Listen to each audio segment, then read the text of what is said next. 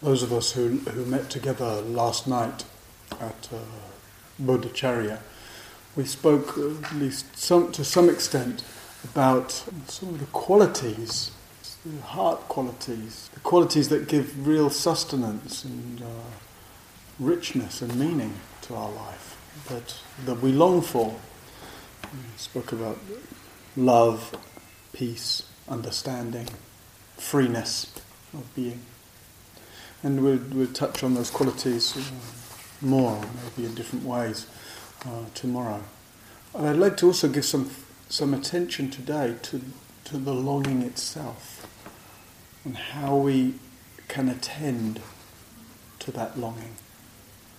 How we can attend to desire, right? Give it its ordinary name, without, these two extremes, what we could call the worldly extreme and the so-called spiritual extreme. The worldly extreme, we're just kind of being pulled around by all our desires. Right? That's the kind of, the habit easily goes in that direction, and the culture easily pushes us in that direction. Right? Advertising is always, to have what you want, get what you want. Look, you should want this. You could, if you get this, have this, do this, you'll become like this. And then this picture of somebody looking glamorous and successful and happy and wealthy, based on who knows what. In the town near where I live, they've just built a new retirement home, and there's a picture of this impossible elderly couple. They're incredibly good looking, and they're like looking very self-satisfied with their arms around each other as they look off into the distance. He's got these probably photoshopped blue eyes in the thing, and he's kind of just incredibly good looking. He sort of looks about 35, but he's got white hair, right? And then the impossibly good looking partner, and the two of them they're just sort of gazing off into the thing, and that's the advertisement for this retirement home. And it's hard to believe there's anybody in their place that looks anything like that couple. So there's the worldly pull, and then the seduction of that, right? And to some extent, anybody who engages in a practice like this, it's because to some extent we've seen not the futility of that, because it makes sense to us. It's important in life. We need to, we have to, and there can be a lot of juice actually in pursuing that which seems helpful to pursue. Also, a lot of pleasure and delight in doing those things and having those things and pursuing those things that are rich and enjoyable for us. And yet, we also see there's a kind of, what in Buddhism is called samsara, which contemporary language we might call the hamster wheel. It just keeps on going. The belief is, the sort of unexamined belief, if I had that, that would be lovely, I'd feel okay. But of course, actually, in the end, we do get it. We get it, but it doesn't last very long before, and then something else to want. So it's not, contrary, I would say, to some views we might hear about in some spiritual traditions, particularly the more ascetic traditions, right? And Buddhism certainly has a lot of an ascetic background to it. It's not that we're trying to stop or cut off that process. That's what happens when we get caught in the other extreme, right? Which we could call the sort of the pseudo-spiritual extreme of trying to somehow annihilate desire, shut off desire, and transcend. More spiritual language, you say transcend desire. Right? As if transcend means I'm going to lift off somewhere and be so high and clear and pure that the desire will just drop away. So, the problem is, with both of those extremes, is we don't really engage with desire. And the first version, the worldly version, we're so fixated on the object of desire, right, with what I want and the pursuit of it, we're not attending to what the process is actually like. What's happening, how we might engage more skillfully with it, and I would say what might be actually important, dynamic, lively, beautiful, creative in that. And the second extreme, we don't engage with it because we're somehow busy making it wrong in somehow and trying to, squash it, pacify it, get away from it, transcend it. So, the middle way, we might say, to use Buddhist language, right, without just the pursuing or the squashing, what if we were actually to be interested in the moment of desire, in our longing, in the process itself? What's it like? What's not just the thing we want, but what's wanting like? What's longing like? What's desire like? It can be like different things, right? There can be a quality of impatience to it. Right? The more compelled our desire is, the more kind of itchy it feels. The more we're in conflict with our desire, the more uncomfortable it feels. Right? In conflict with means I want it, but I don't think I should want it. Right? I want it, but I know it's not very good for me.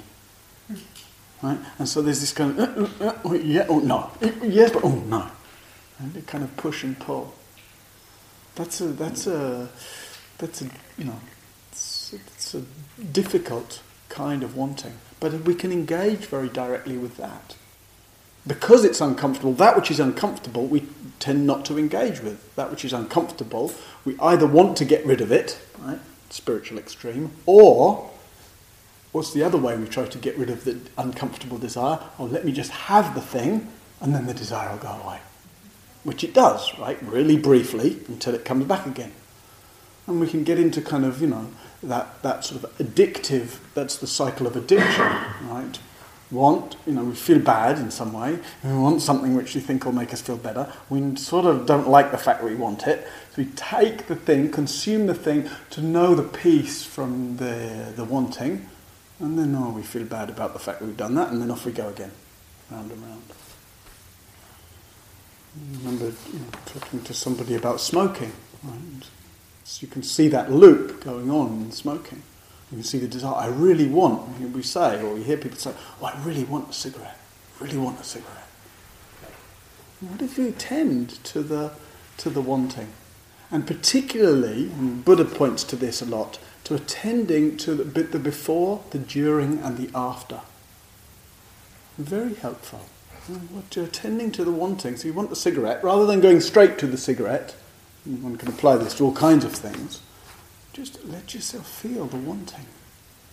There's all kinds of things going on. There's the sense of something's missing, right? The sense of some form of being incomplete. There's the projection of completeness or satisfaction or fulfillment onto the object, whatever the object is, in this case the smoking, or if I was with that person, or if I had that thing, that experience, etc., or whatever it is. But particularly things that come around a lot, right? And cigarettes, relationship to food, for some people is difficult with that, or relationship to shopping in some ways, whatever it might be.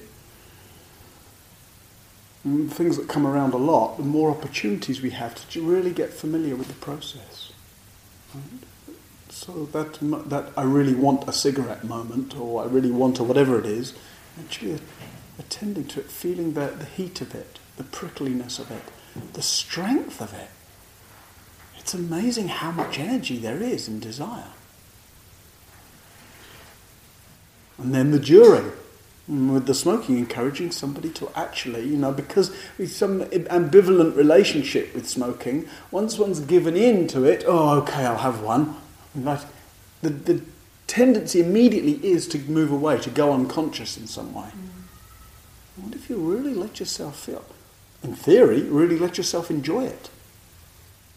Ironically, though, the more you really give yourself permission to enjoy it, the more you really allow yourself, okay, enjoy it. Ugh. Right? It's not actually that enjoyable. And those things that we have an ambivalent relationship with, the enjoyment is often there in the beforehand. The fantasy of is full of enjoyment.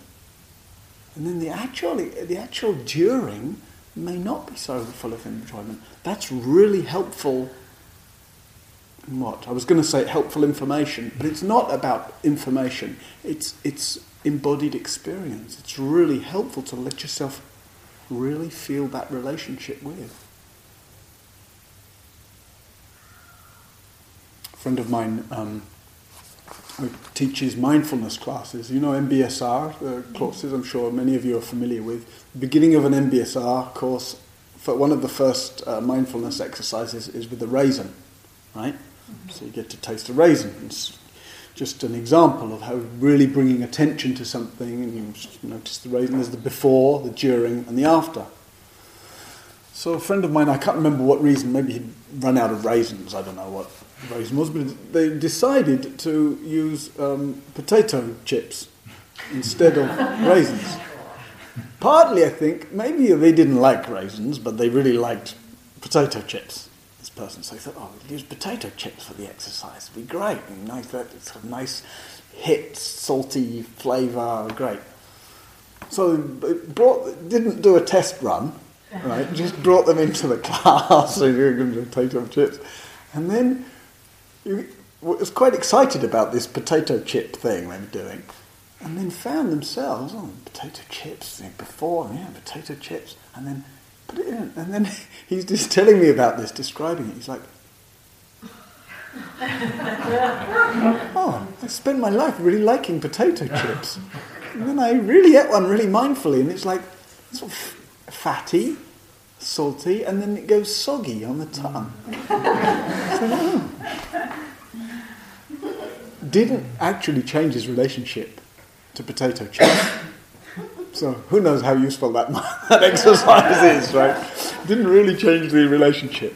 But, when you really giving attention to something, open it up in a different kind of way. And I certainly know people who that process, really committing to that as a practice, the before, the during and the after, has really changed their relationship to smoking.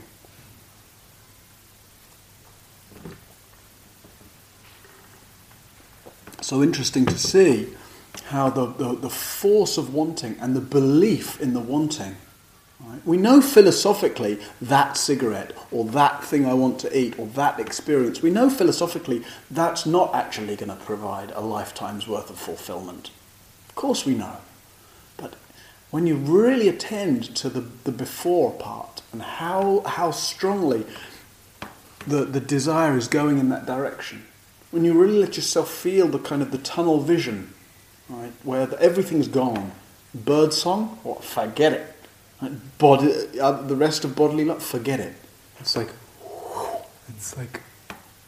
you see how you kind of reduce all of this just to that one thing, and again without making it wrong, just the learning about the process. And then to see how the strength of that belief in the thing can change so much. The difference between the fantasy about, the idea about, the image of the thing suffused with desire, and then the actual experience of the thing. On the other hand, may also be those things that we really enjoy. The desire is that, I want, and then we get, and then, and to actually be around to enjoy it, to let yourself enjoy, to learn the art of enjoying. Some of us are really poor at enjoying. I notice that on retreats, right, on meditation retreat, with lunch. Lunch is the great shining beacon of the day on the retreat. And maybe it was today as well. It's like, meditation, lunch. Like we were saying, not much stimulation, right, in the practice, and a lot of stimulation in the lunch. And maybe those of you who've been on retreats, how fixated, especially the first retreat or few, or many, that one does, right? How fixated one can be on the mealtime. Lunch. And then, magic. The lunch bell rings. Right? And we go to lunch and we're excited, and yet, as soon as we have the lunch, it's like, You maybe taste the first mouthful and then you're off. Maybe you're off just to thinking about seconds, right? but rather than actually, but hey, if you've spent all morning anticipating lunch, to actually take it in. To take in pleasure. To take in enjoyment. You know, our bodies really, really, really like pleasure. But often we're engaged so much with the idea of it, we've been engaged so much with the idea of having it, getting it. Again, we're kind of so fixated on the fantasy of it. When we get there, we're then still engaging the same pattern. We're moving on to the fantasy of the next moment or the next thing. And that also, that's very freeing. Right? Letting yourself enjoy that which is there to be enjoyed. Enjoying lunch, if that's what it is. You know? Enjoying, we were speaking last night with somebody about enjoying the springtime. One has to see for oneself, I think. We have different styles of relationship to pleasure and to that cycle of wanting. And some of us, it goes for whatever reason, and maybe we can find those reasons in our history, and maybe we can't so easily. But for some of us, it's a smoother process than others. Some of us have to be really vigilant around our wanting. Right? Those of you who've been in any kind of addictive cycle, and classically, like around the 12 steps work and recovery work, it's really clearly seen for people who've gotten very intensely into that difficult cycle, that vigilance has to be kind of absolute. And the ways of supporting that then, like actually having other people to be accountable to, having a sponsor, right, in the 12-step work, etc. There was some of you have been on the yatras in France with me for some years, and they still happen now, though I'm not so involved. We do these long walks through France for some weeks, walking in single file and silence, and then having teachings and Sangha hanging out together. And the very first one of those, it must have been 2001, we walked from our centre down in the Pyrenees to Plum Village, the centre of Thich Nhat Hanh. It took us 3 weeks walking through the French countryside. It's beautiful.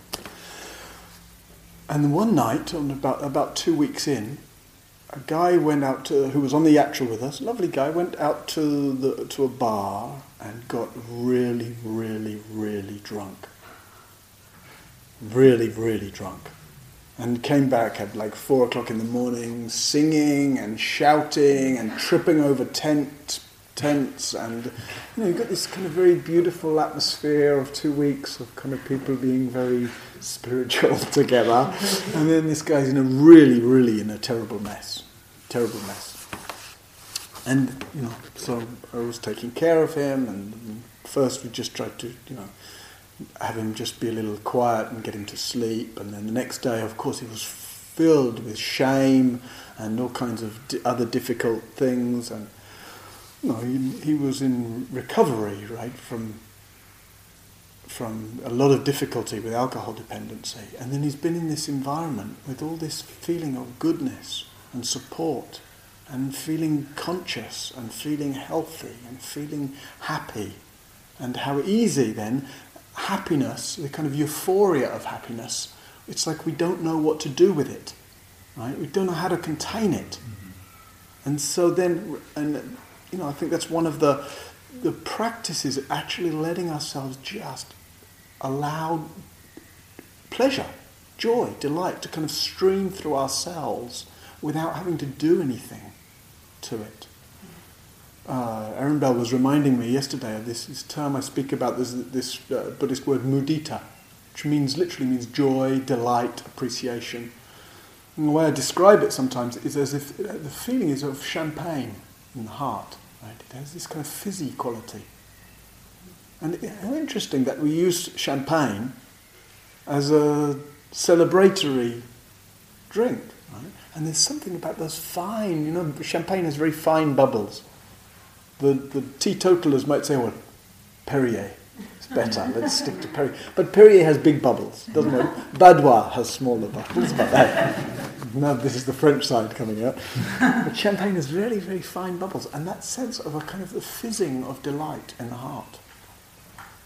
And the way to let ourselves taste and allow and really, really bathe in the delight, joy, ease, gratitude, wonder. There's plenty of sources for those things. There's plenty of ways in which those things are triggered for us throughout the day. And yet how easily, like this guy was finding, and it's a kind of extreme example, right? But we can see it on our own scale in whatever way, how easily in which enjoyment, excitement, it's like we don't know how to contain it, and then it spills out into needing to do something. And in his case, he says, I was feeling so good, so conscious, so clear.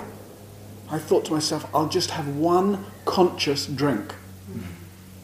And of course it was only one conscious drink, because the first one was more or less conscious, but after the second one was less conscious, and then etc., etc., etc.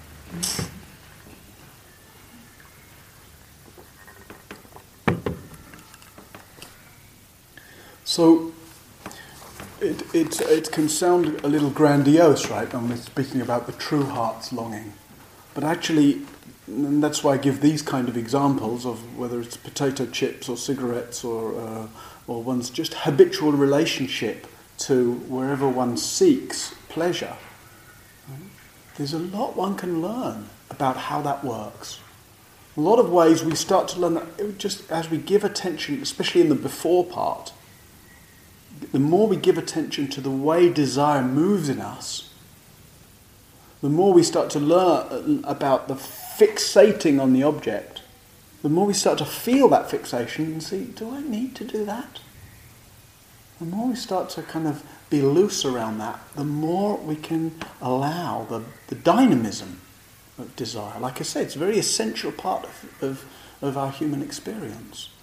The more we start to have some actual discernment about, well, what do I actually want to support? What do I want to want, you might say? What makes sense to move towards? And then there's that aspect of, so first of all, just that it's really an encouragement to not dismiss our small wantings, not dismiss the little fixations.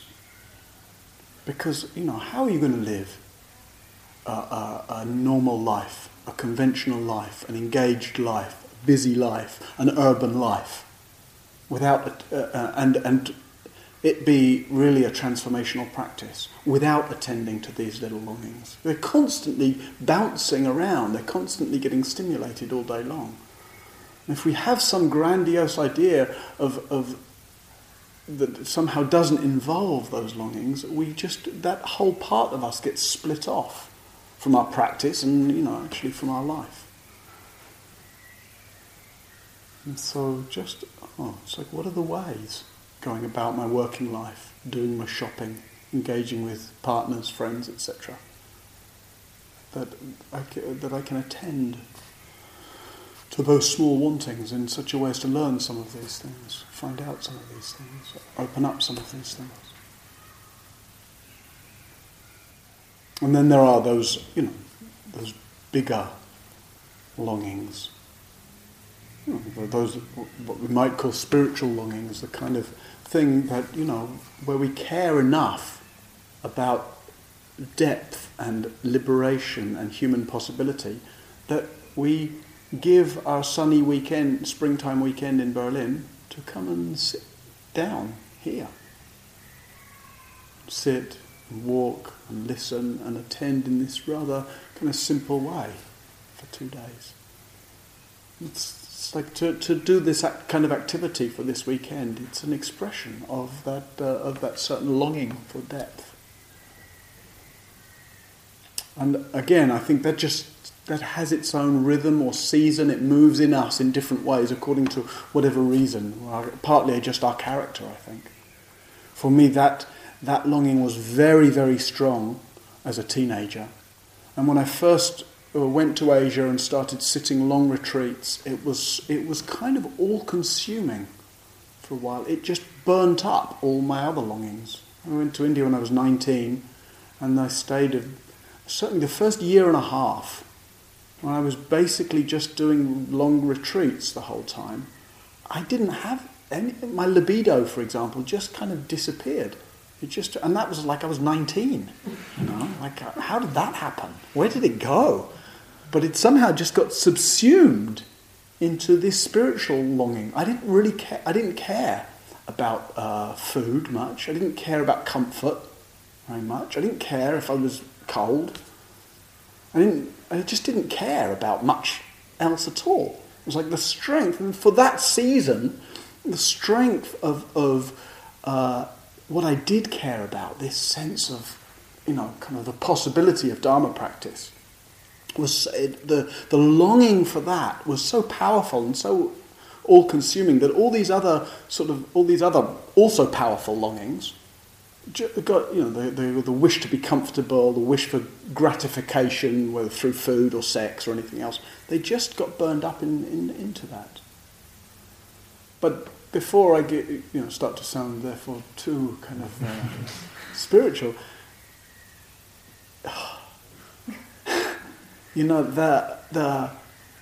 there was so much the longing. There was still a very strong sense of object, right? There was a very strong sense of enlightenment as the object. So sex, food, comfort, but enlightenment, And I just found that I just made an object out of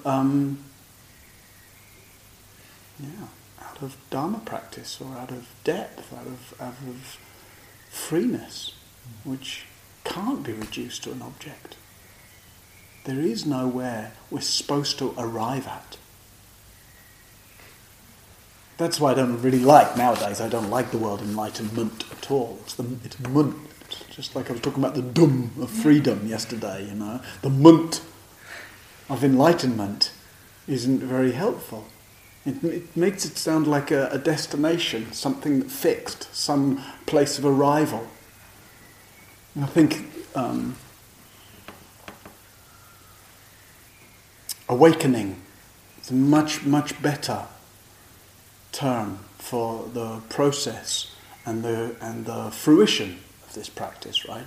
Awakening is present continuous verb. Awakening.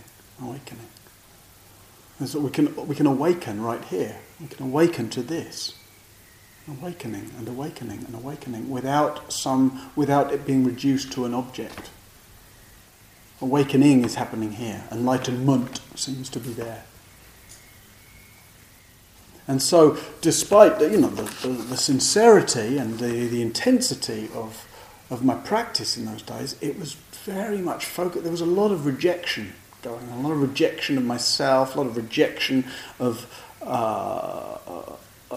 my mind, a lot of kind of unhelpful fixation actually on an object of desire. It just happened to be a spiritual object of desire.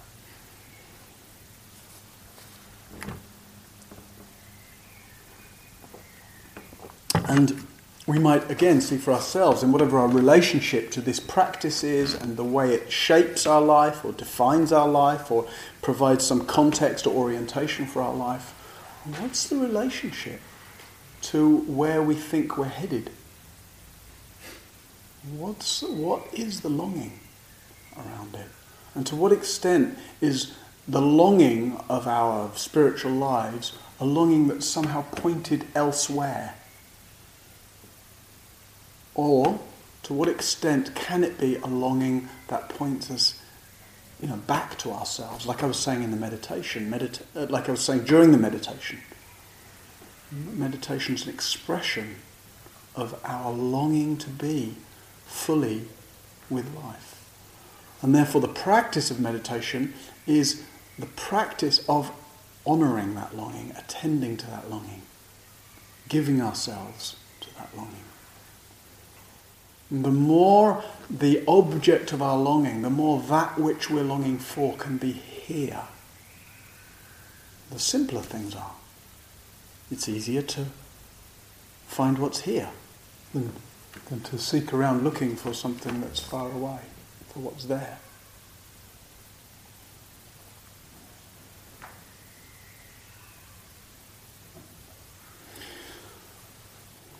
And let's see what time is. And just to give some thought as well, I've mentioned sexual longing a little bit, but I think, there's a lot of talk about desire, right? The language of desire more than of longing in Buddhist teachings, but there's very little talk about sex and lust and sexual desire, as if I don't want to go there. Which again is is a bit weird, actually, right? If we want to attend to desire, given how much of our, how much attention, how much energy, how much fantasy, how much intensity can happen in the realms of sexual desire.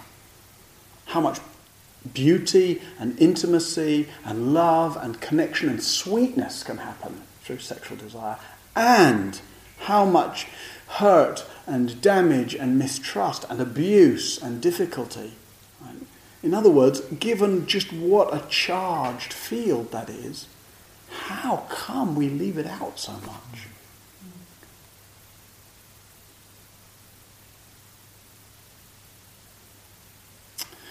Sometimes I think that, I've learned a lot from just attending to the way sexual... So that thing where I said my libido disappeared, that didn't last. It lasted like the first year and a half. And then, it came back. Right? And the way we can just really learn from attending to how sexual desire, whatever our relationship situation, you can learn a lot about attending to desire if you're not in relationship. And you can learn a lot about attending to desire if you are in relationship. You can learn a lot about attending to desire when sexual desire gets consummated. You can learn a lot about attending to desire when it doesn't get consummated. You can learn a lot about taking in pleasure. I'll learn a lot about that difference between, like we were just saying, between the kind of the fantasy objects of what we think sex could be like, should be like, ought to be like, what the partner should be like, and then actually the coming into what it is like.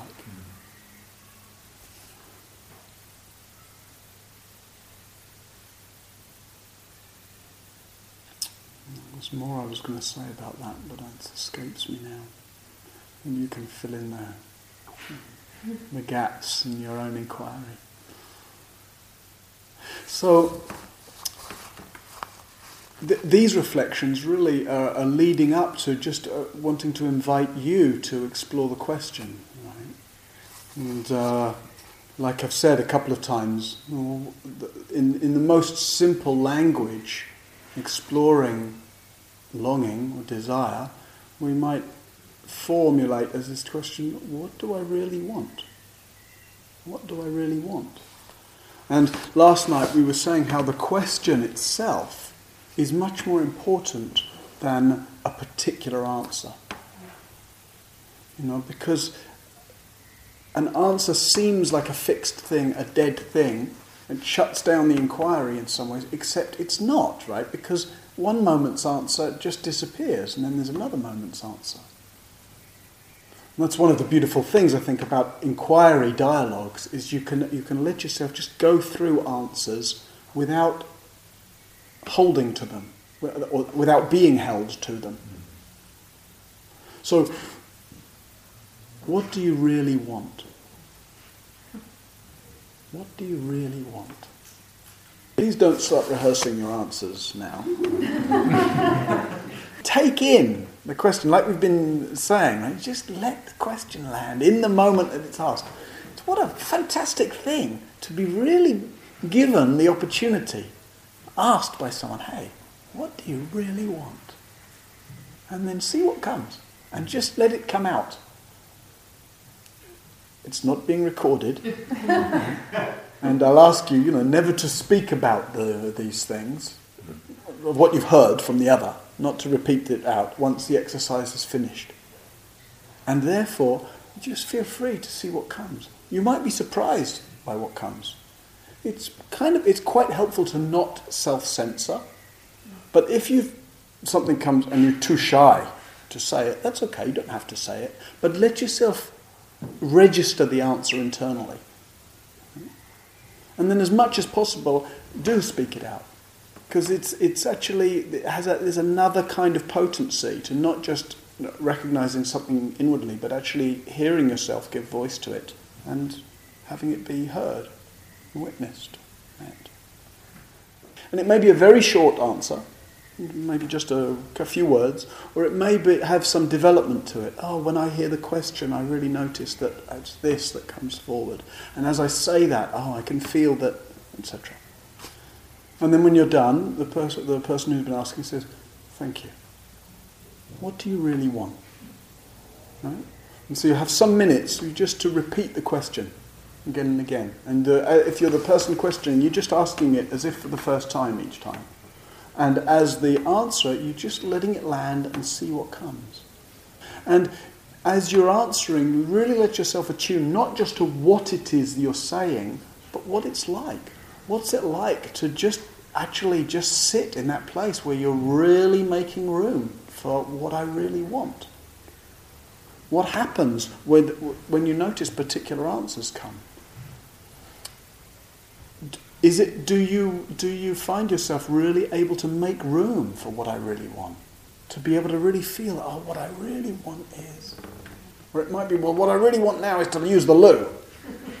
Right? Okay, maybe that's true, right? You don't have to steer towards some spiritual place. Let it be real.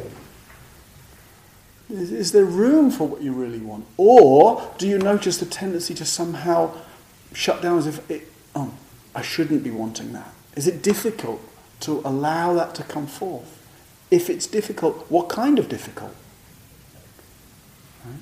So the 90% of the exercise, whether you're asking the question or whether you're answering the question, 90% of the exercise is listening. And just listening. You listen to the question and you listen to what comes out. And then you speak it out. And listen to what happens in you as the answer comes forth.